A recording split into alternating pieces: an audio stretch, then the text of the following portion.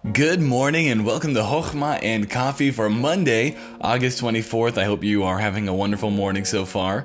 Today, I told you we're going to get back into Matthew, but not yet. There's this psalm that is so good we're going to go through today. And if you've ever been at that point when you feel like you're far from God, or that God, and it's not like because of sin, but you feel like God's distant from you and He's not answering you, this psalm kind of goes along with that.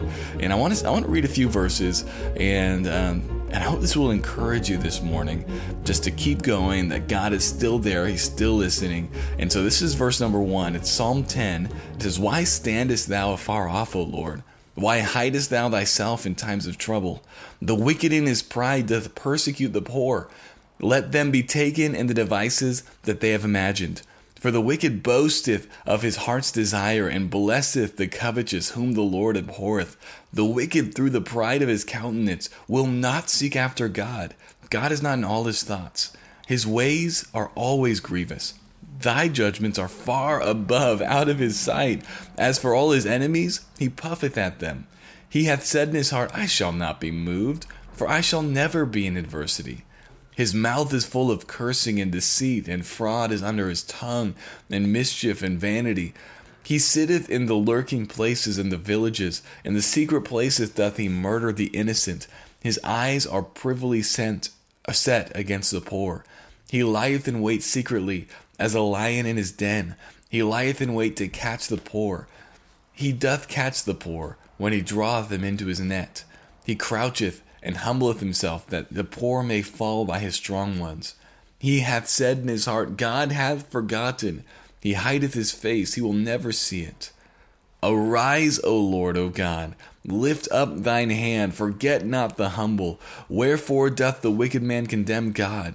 He hath said in his heart, Thou wilt not require it. Thou hast seen it, for thou beholdest mischief and spite, to requite it with thy hand. The poor committeth himself unto thee. Thou art the helper of the fatherless.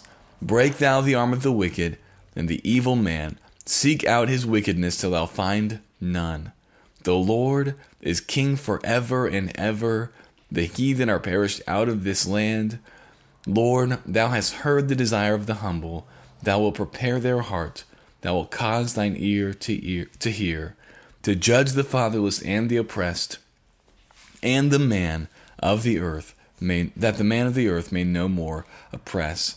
Friend, God is listening. We see these wicked people raising themselves up all against God. He says, man, it looks like you haven't seen it, God. But he says in verse 14, you have seen it. Lord, you know it, and you will give them what they deserve.